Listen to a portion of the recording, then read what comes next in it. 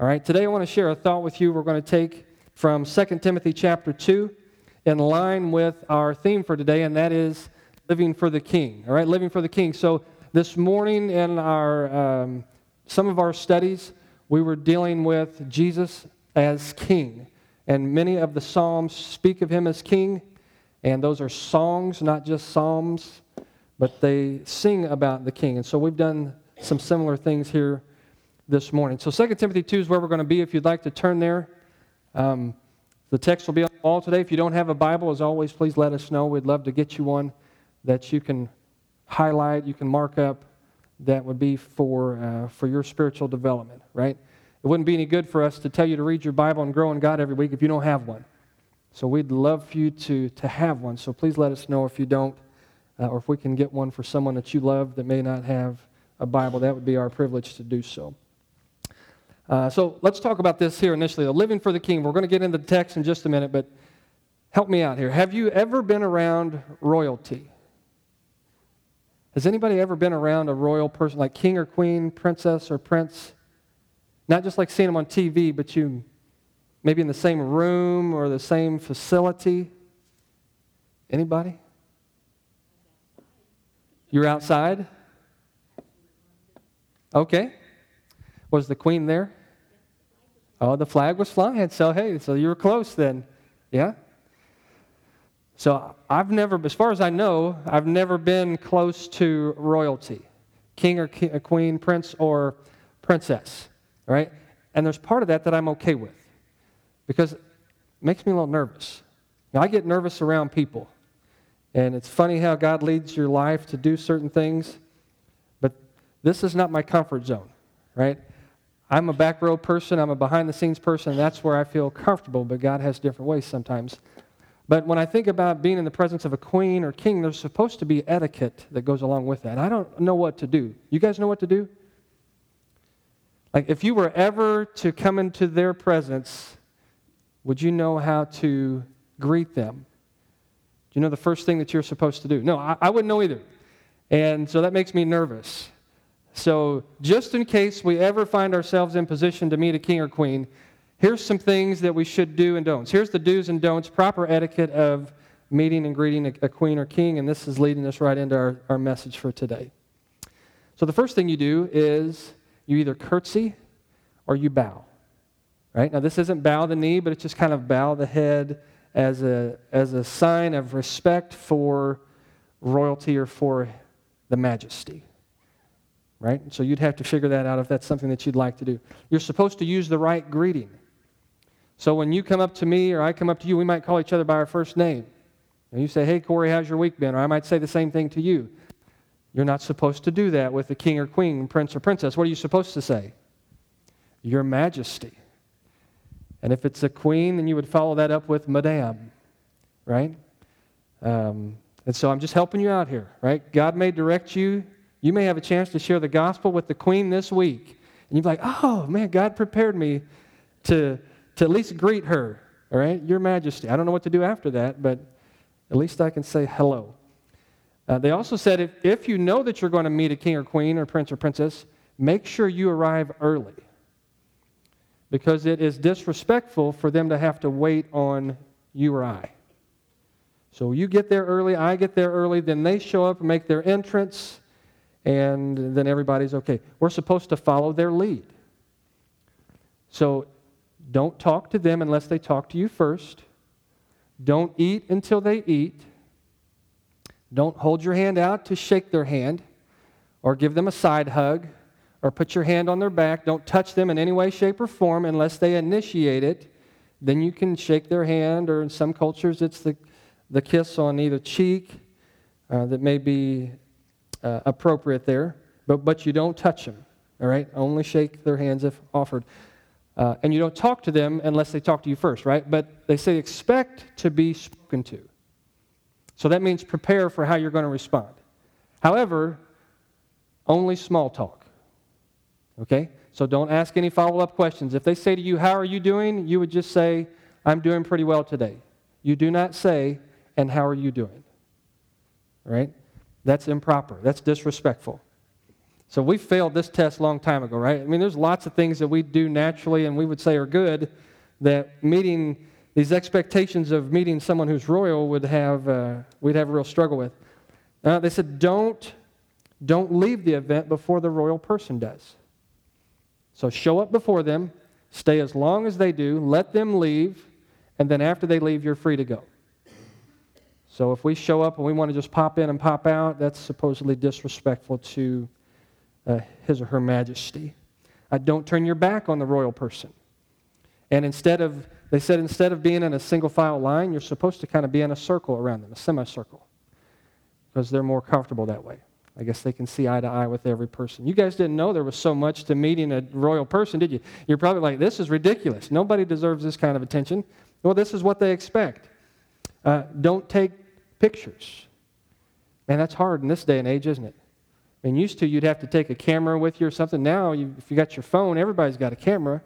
So you're just popping pictures all the time. That's just become a normal part for many in our culture. So you don't take pictures. And don't ask personal questions. Okay? They'll share with us what they want us to know. Outside of that, it's none of our business. So they may ask us personal questions. We just can't ask anything in return, or just to answer what they ask. Okay? Now you're like, I hope I never meet a royal person. Right? This is just way too much. Now, I don't think that they're going to dismiss us or excommunicate us or put us in prison if we get one of these wrong. These are just kind of some of the traditional expectations that are expected, obviously, whenever we're in the presence of somebody that is royal. So maybe sometime in your life this will come in handy. Maybe that's just stuff to totally discard after these previous 3 or 4 minutes. But it's our segue to our message today, because the truth of the matter is, we may not meet a prince or princess, king or queen on this earth, but every day we walk in the presence of royalty. Every day we walk in the presence of a king. And there are also expectations in living under the influence or living connected to that king. Okay? Now, his expectations aren't like these, but there are things that are just, not just good etiquette, but these are things that are required for those who live under the authority of King Jesus. And so we're going to talk about that today from 2 Timothy chapter 2. Here you've got Paul, who is seasoned in his life, not long before he's going to pass away. You've got young Timothy, who's been growing up under his training and leading and teaching, and Paul's trying to remind him some things. So you're going to face persecution, Timothy. Know that. What I've taught to you, what you've heard me say to a lot of people, you take that same teaching and entrust it in other people who can do the same thing. And so he's given him some advice about what he should do. He's also going to talk to him here about King Jesus. And so let's look at this, and we'll highlight a few things as we make our way through this morning. So here we go. Remember then Jesus Christ raised from the dead. Remember this Jesus, he's descended from David. This is my gospel, and for which I am suffering, even to the point of being chained like a criminal. But God's word is not chained. Therefore, I endure everything for the sake of the elect, that they too may obtain the salvation that is in Christ Jesus with eternal glory. And here's a trustworthy saying: if we died with him, we will also live with him. If we endure, we will also reign with him. If we disown him, he will also disown us. But if we are faithless, he remains faithful, for he cannot disown himself. And so keep reminding God's people of these things. And that's what we're doing here this morning, trying to remind God's people of these things. We've shared before, much of the ministry of the church is a ministry of remembrance or reminding. Scriptures are full of reminders. And right here it's telling us specifically, make sure you remind God's people of these things. All right, so a few things we're going to highlight today as we make our way through living for the King. What's expected? What are some things that we need to understand about him as King? And then as such, how should we live as people who are under the authority of his kingdom or of his majesty? So a few things we'll note as we make our way through. Number one is this: as we live for Christ, initially we need to remember that he is the King of Kings. So he's not a king, he's not the king, he is the King of all kings. Okay? Lots of rulers, lots of kings have walked this planet, but none like Christ. Many of them have left their marks on cultures. Right now, you could probably think of some different kings or world rulers, and you think of some of the things that they did while they were ruling. Right? They've left their mark here, but none as much as Christ. And so Paul writes and says, listen, we need to remember that he is the King of Kings. And here's how he says it. He says, remember that Jesus Christ, remember that he's raised from the dead, that he is descended from David. So lots of kings and rulers have come and gone, right? There was one king who came, went, and then what? And then he came back. And no one else has done that. And so he has set the bar high, right? Resurrect yourself, die, and then come back to life, and then we'll talk. No one else has that kind of power or that kind of authority.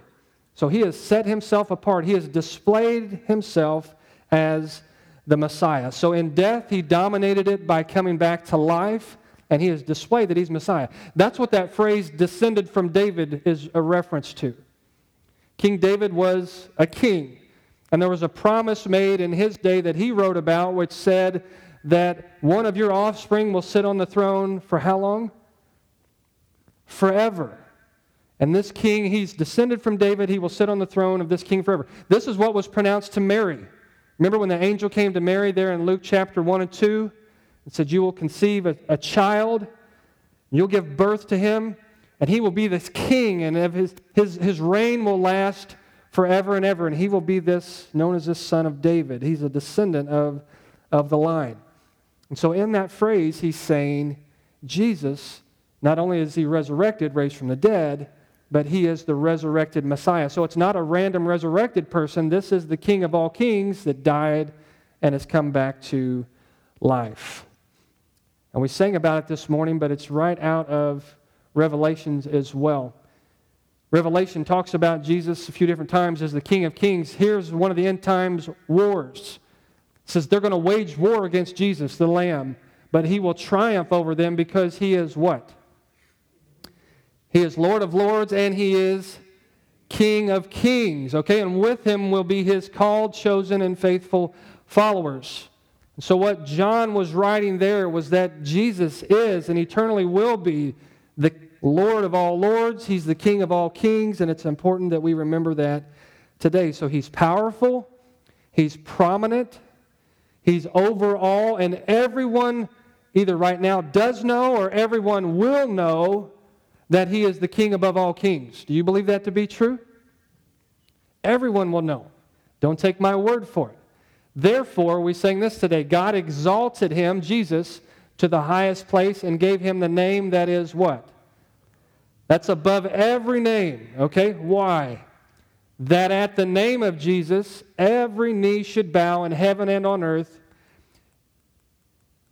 and every tongue acknowledge that Jesus Christ is Lord, to the glory of God the Father. All right? Everyone either now realizes or one day will bow to the King, King of all kings. Everyone either realizes and confesses now that he is Lord of lords, or when they come before him, they will say it then. Every knee will bow. Every tongue will confess. That means there's no higher authority. Every king who's ever lived will bow. Every ruler who's ever lived will bow. Right? Everyone who's been a dictator, who said, I'm in charge of my life, I'm in charge of this community or country, will bow. Our current president will bow. Former presidents will bow. All right? You and I will come before him and we will bow. Some of us, we may bow humbly in respect and fear of him. Others may bow just in rebellion. And yet the Bible says we will confess, even if we do not believe, that he is the Lord. He is the King above all kings. Now, I may never know royalty on this planet, and you may not either. But every tongue, every knee will bow and will confess. Now, one of the awesome things about this is what that verse back in 2 Timothy told us. It talked about Jesus being raised from the dead. The King came back to life. Why is that important to you and I? Right? It's not just that he's defeated death and gives us then the power to conquer death as well, all right? But he's going to resurrect us also. So the Spirit that brought him back from the dead is the same God's Spirit that's going to bring those who believe back from the dead. He's going to give life to this mortal body. He's going to make you and I immortal. And so let's read this out of Romans. If the Spirit of him who raised Jesus from the dead is living in you, if God's Spirit's in you, he who raised Christ from the dead will also give life to your mortal bodies because of his Spirit who lives in you. And so what should that do in us? What should that compel us to do? And what kind of attitude should there be knowing that the worst thing that can happen on this planet can't really conquer us? What's the worst thing that can happen on this planet, we would say? To die, right? To be killed. And we say that's terrible. Remember, Jesus said, don't fear the one who can kill the body. That's not the person you fear. Fear the one who can destroy the body and soul in hell. Okay? So knowing that the one who they thought was going to be conquered has resurrected, his promise said, for those who believe in me, who have the Spirit of God living in them, you too will be resurrected. So do your worst. Bring whatever you want to bring against me. You cannot conquer me. Not because I say so, but because Jesus resurrected. He said so. And so we always win. As we talked last week, we're always more than conquerors. We always overcome. And that is through Christ. So that should inspire us. Right? That should inspire us to dream some big dreams. Right? What's a big dream we could dream as Christians?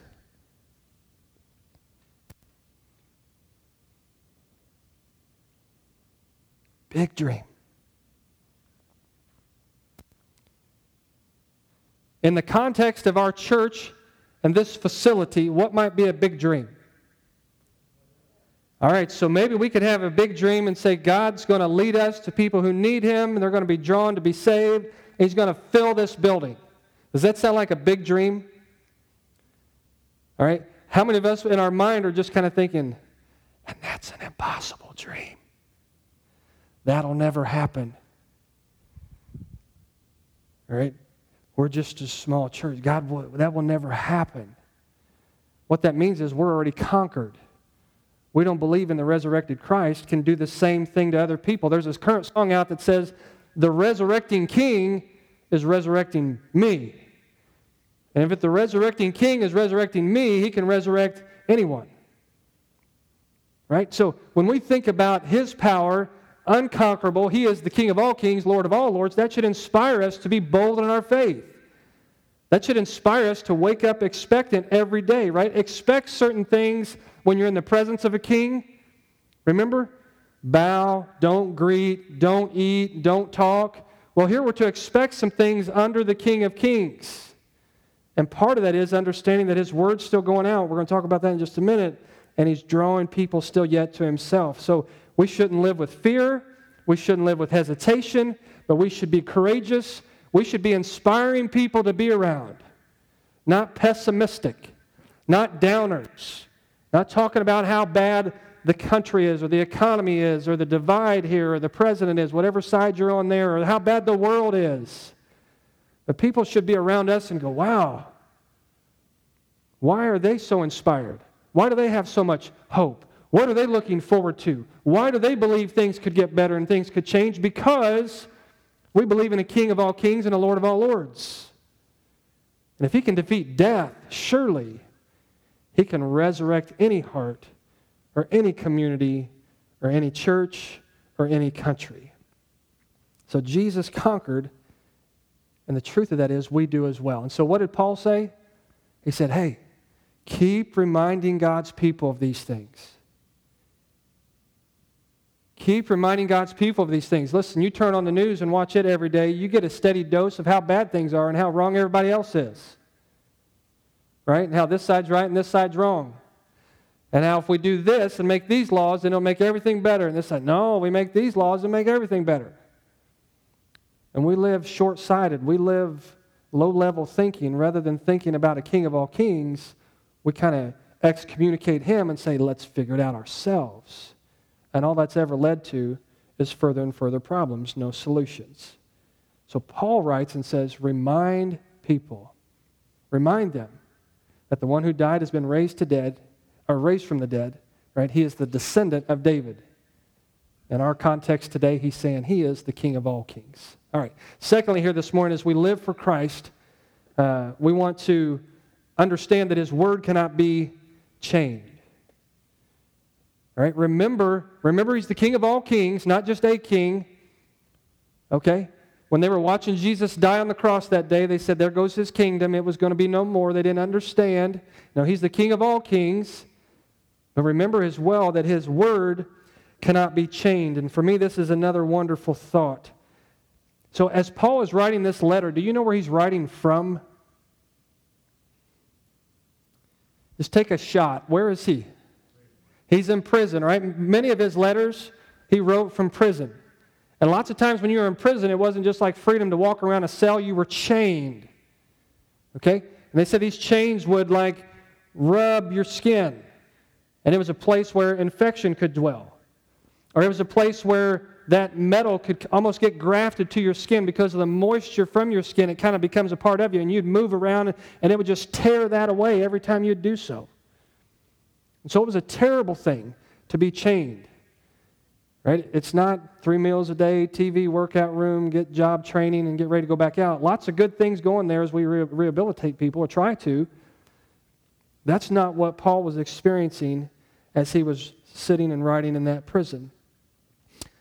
He said, I'm suffering as somebody that's a criminal. Now, what was Paul's crime? I mean, we say, if you're willing to do the crime, then you need to be willing to do the time. Okay? What was his crime? What was worthy of him doing time? He's just preaching the gospel. All he's doing is saying, this is what's true. Not because I, Paul, say so, but this is what eyewitnesses have seen. This is what history will record. And he spoke truth, and they put him in jail. All right? They put him in prison. Right? He's teaching that there is a king, and his name is Jesus. And so let's read it. For which I'm suffering. I'm suffering even to the point of being chained like a criminal. But God's word is not what? But God's word is not chained. What's that mean? It means you can chain up the messenger, but the one thing you can never chain up is what? Is the message or the word of God. It's going to still be spoken. Though Paul had shackles on his wrists, he wrote a letter that 2,000 years later, close to, we're still talking about. And we're using it to build our faith. And we're using it to help other people know about the power of the Word of God. Right? So they put Paul in prison, but it couldn't stop the power or the message of the Word of God. Holy words long preserved, long ago for our walk today in this world. Right? We sing that here often. And so he's writing and saying God's word cannot be chained. God has a desire, and that's going to take, his will is going to continue to be pressed out. All that he accomplished, all that he desires to accomplish will be accomplished. And so that makes me think of last Sunday. Right? If you weren't here last Sunday, there were probably maybe about twice as many people as there are here today. And that's typical for us on a holiday. So we might think of those people like, man, they didn't hear a word. And what did we tell them last week? We said, we want you here. And we believe that we can partner with you. And that would be for your good and it'd be for our good. And we don't want you here to put more money in an offering plate. We don't need your money.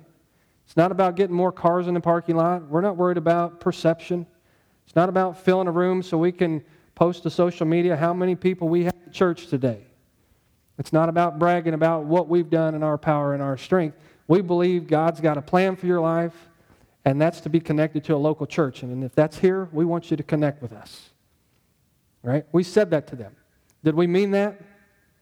Yeah. That's no ploy to try to backdoor somebody into some other kind of commitment. That's the bottom line truth. I believe everybody on the planet would be better off if they're connected to a local church. I don't care where you live. People say, I love Jesus, I just don't love the church. They just don't know Jesus. Because Jesus died and gave his life for the church. And so if you love Jesus, I think you got to be connected. I understand we're imperfect and we've done things that I'll never go back to church because of those people, then go for Jesus. All right? We're all just as flawed as the next person. He's the one who's trying to rework and make us better. But as I think about the Word of God not being chained in that context last Sunday, sometimes I resolve that things are never going to change. You ever do that? You're talking to somebody, family member or friend, and you've invited them to church and they come time after time after time, but it seems like it never takes root. It doesn't bear any fruit whatsoever that you or I can see. It kind of becomes like, man, what's the point? Why are you even coming? Right? If we're not careful, we'll sink into that attitude as though the Word of God is chained and it's not at work. Sometimes we just go ahead and resolve on somebody else's behalf that person will never devote their life to Christ. They'll never come back to church. Okay? What Paul's writing from prison, man, let that encourage your heart today.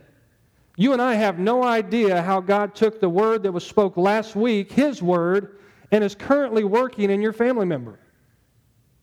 You have no idea. I have no idea. Right? But that's part of our story. Somebody shared something with us, and it worked in our mind for a while. Nobody knew about it. And we may have repented privately. It may have been days, weeks, months, years before we really even told anybody that we have given our life to Christ. So what I'm trying to say is don't lose heart as you keep thinking about your family members and friends that aren't here today. It doesn't mean that they won't ever be. Because God's Word is not chained. It goes out and it settles in. And He has a way of working, and He has a way of drawing people to Himself. Yes, we want to see fruit from that. But ultimately, that's in God's hands. Right? What Paul say, we plant, we water, but it's God. He's the one who's got to give the increase. And that's what we're after. We don't want to manipulate people to be here to have some kind of false thing going on. We want the real deal. Right?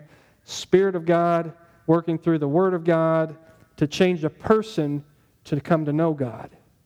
Have faith in Him to devote their life to Him. So sometimes we resolve that God's Word is chained, that it's bound. What Paul wrote here to say to us today is, no, it's not. Right? It always works. It never goes out empty or void. And so Isaiah said it this way. Remember this verse? He says it's God who sends from heaven the water and the snow, the rain and the snow rather, to water the ground, to raise up fruit and crops that flourish and feed people. Okay? The rain's not without purpose. Anybody tired of the rain this spring? Have you had enough already? Okay? It's not without purpose. You say, I don't understand how flooded ground can have purpose. I don't understand all those things either. What God promised is that He'd never flood the earth again to destroy it. And so His Word says, I'm sending it because it's good for the earth. Then He relates that to His Word. In the same way, my word that goes out from my mouth, it won't return to me empty. When my word goes out, it's accomplishing something. It will accomplish what? What God desires and achieve the purpose for which I sent it. All right? So the word goes out and it's settling in minds and in ears and it's beginning to work and challenge and convict and change. And for many that's a process of time, but it never goes out and returns empty. It always goes out, what's he say? It accomplishes what I desire. It achieves the purpose for which I sent it. And so His Word is not chained. So as you remember your King, remember that. Remember that God's Word is still going to be drawing people, and be bold and be confident in your witness. Right? We've all got people in our life that we're thinking like, they'll never repent. I mean, that's just, they've told me that. Well, they're still breathing, and God's Word doesn't go out void, so there's still hope. Right? Now, He's not going to make them believe in Him. He might allow some things to happen in their life where they have to begin to question or wonder or turn looking for a source of help. But it doesn't return void. It's not chained. So share it. Say, man, I don't know everything about it. He didn't ask you if you knew everything. He just says to share it. Share what you do know. Get to know Him better. And share more. People shut you down, pray for them. And you have opportunity, live out the Word so they can see it displayed. All sorts of ways that we can live knowing that the Word of God is not changed. So be bold. Right? So we said He's the King of all kings. Be inspired. He's this King whose Word is not chained. We need to expect that. Oh, it's never going to happen. Does that sound like expectant? It doesn't sound expectant, right? Expectant says it's going to happen. So His Word is going to challenge and change lives. So be bold, be inspired. And then third and last here, as we live for Christ, Paul says, what's expected of me as a subject under His majesty, Jesus the King, is that I endure everything. I endure everything, but there's a purpose for enduring. It's not just to brag and say, look how tough and macho and manly I am. I can take your worst. We endure everything just as Christ did for the salvation of other people. So Paul's writing to Timothy, and he's being oppressed and persecuted. And he's writing to Timothy saying, Timothy, you're going to be oppressed and you're going to face persecution. You're going to suffer for the cause of Christ. That's in the first 7 verses of 2 Timothy chapter 2, the ones that we didn't read prior to the text where we started today. But what Paul said is this: I will not allow my situation to detract me from the great opportunity that awaits me, the great potential that is before me. And I love that, right? I mean, it's easy to sit in prison, I would think, and think, man, I have no influence. I'm just done. It's easy to throw our hands up and quit when it gets hard, right? When we can't see a way out or we don't see any change, sometimes we just want to throw in the towel and say, we gave it our best effort. Let somebody else try it. But Paul says, no. We endure. We endure for the benefit and for the opportunity and for the great potential that awaits us. I endure everything for the sake of the elect, that they too may obtain the salvation that is in Christ Jesus with eternal glory. See, in the forefront of Paul's mind as he's sitting in prison is that prison guard who's sitting right there beside him. And maybe he's not talking to the people in Ephesus. Maybe he's not visiting physically the churches in Galatia or in Philippi or in Corinth. His mission field has just shifted a little bit. Remember, the Word of God is not chained, and so now he's going to talk to the prison guard. Maybe he's talking to the prisoners. Those are stories that we don't have. We know that he's writing, and the Word of God continues to go out. All right? It's not bound or it's not chained. And so everything that he faced, he endured it with the hope of and the potential of and the opportunity of seeing others come to Christ. And so he's got Christ in the forefront of his mind. See, just as Jesus died on that cross to pay the price for all sin, knowing that not all people would come to him, Paul says, I'll face whatever comes to me, and I'll endure that knowing that some people are going to reject. However, some people are going to receive. And from him, he would say, to me, that's worth it. I'll endure anything. Put me in prison. Remember his list of things there to the Corinthians where he was beaten, he was left naked, he was starved, he was shipwrecked, he was stoned, left for dead, right? And yet he continued to go from city to city to city, knowing that every city he went to, he would face hardship because to him, it was worth it to endure. Right? The one whose kingdom he is living under, that authority, Jesus, died on a cross saying it's worth it to endure this, even though many will reject, because there will be those who receive or who believe. So did Paul know the cost of following? Absolutely. Paul knew the cost of following Christ, but he would also know the joy of sharing Christ as he witnessed one person believing, and that one person becoming a family, and that family reaching to their neighbor, and that neighbor becoming a community, and a church being established in a city after city after city after city. And listen, that's the story of how we're here today. Right? There were people in this city who were traveling to St. Louis, Missouri for church. And they said, you know what? We believe God wants to have some influence in Granite City. And so let's take those who are here and let's pray and ask God to plant and bless a church. What year was that? Was that 1960? 1959 is when I think that was coming together. And 1960 is when it was formally formed. And from this, God has been sending people to many different areas. There have been people who've gone from here to serve in missions. There have been people who've gone from here to help plant churches locally in other areas. There are people who've gone from here who went to their neighbors and whose neighbors have come to Christ through the ministry of this church. Just lots of things that have happened simply because people thought it was worthwhile to endure for the sake of others. Right? And so we need to have that same spirit of endurance that Paul was telling Timothy to have, this young man in his ministry, because you're going to face opposition as well. And so I just want to remind you that it's worth it. So be inspired because your King lives and He's the King of all kings. Be bold because the Word of God cannot be chained. Right? As it goes out, it's going to work what it's intended to work, and it's going to come back, and God's going to get the glory from that. And we're just going to keep doing the work that He's asked us to do. And endure because our King endured for us. He endured that we might have the hope and peace and life and joy that we have today. And He endured so that other people that He's connected us with would have the same opportunity and access to the same hope, joy, life, and peace. So if there are some expectations to being around royalty, these are a few of them here today. All right, so think through these just for a minute. If He's the King of all kings, am I living as though He is the King of all kings?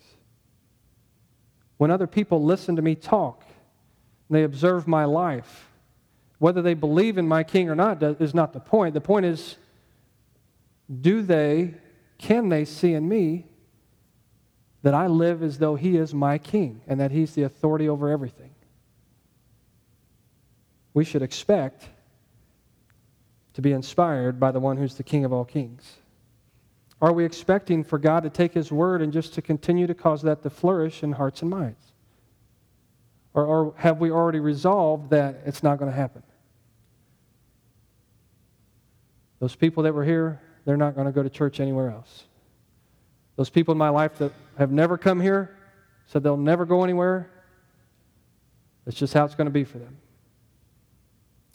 Or have we understood that the Word of God cannot be chained and that He can continue to penetrate and help other people to know Him? And if it's expected that our King, if it's known that our King endured, it's expected that we endure as those who live in His kingdom as well. So I just wonder today, are you enduring? Are you bold? Are you inspired? Am I bold? Am I inspired? Are we enduring? Are we living in some way that kind of doesn't meet the expectations? Right? It's kind of like trying to high-five the Queen. No, that's not the expectation. There's certain expectations when we come around royalty. And so if these are some ways that it looks like to live for the King, what I simply wonder is, are we? And that all starts with Jesus as my King. Right? Have you acknowledged that Jesus is a Savior, the Savior? And have you received Him as your only hope of being forgiven of sin, having access to God the Father here, now, and eternally? Are you living with Him as your King? Every knee will bow. Some will bow by themselves, their own volition or will. Others will be bowed. Is He your King? Is He my King?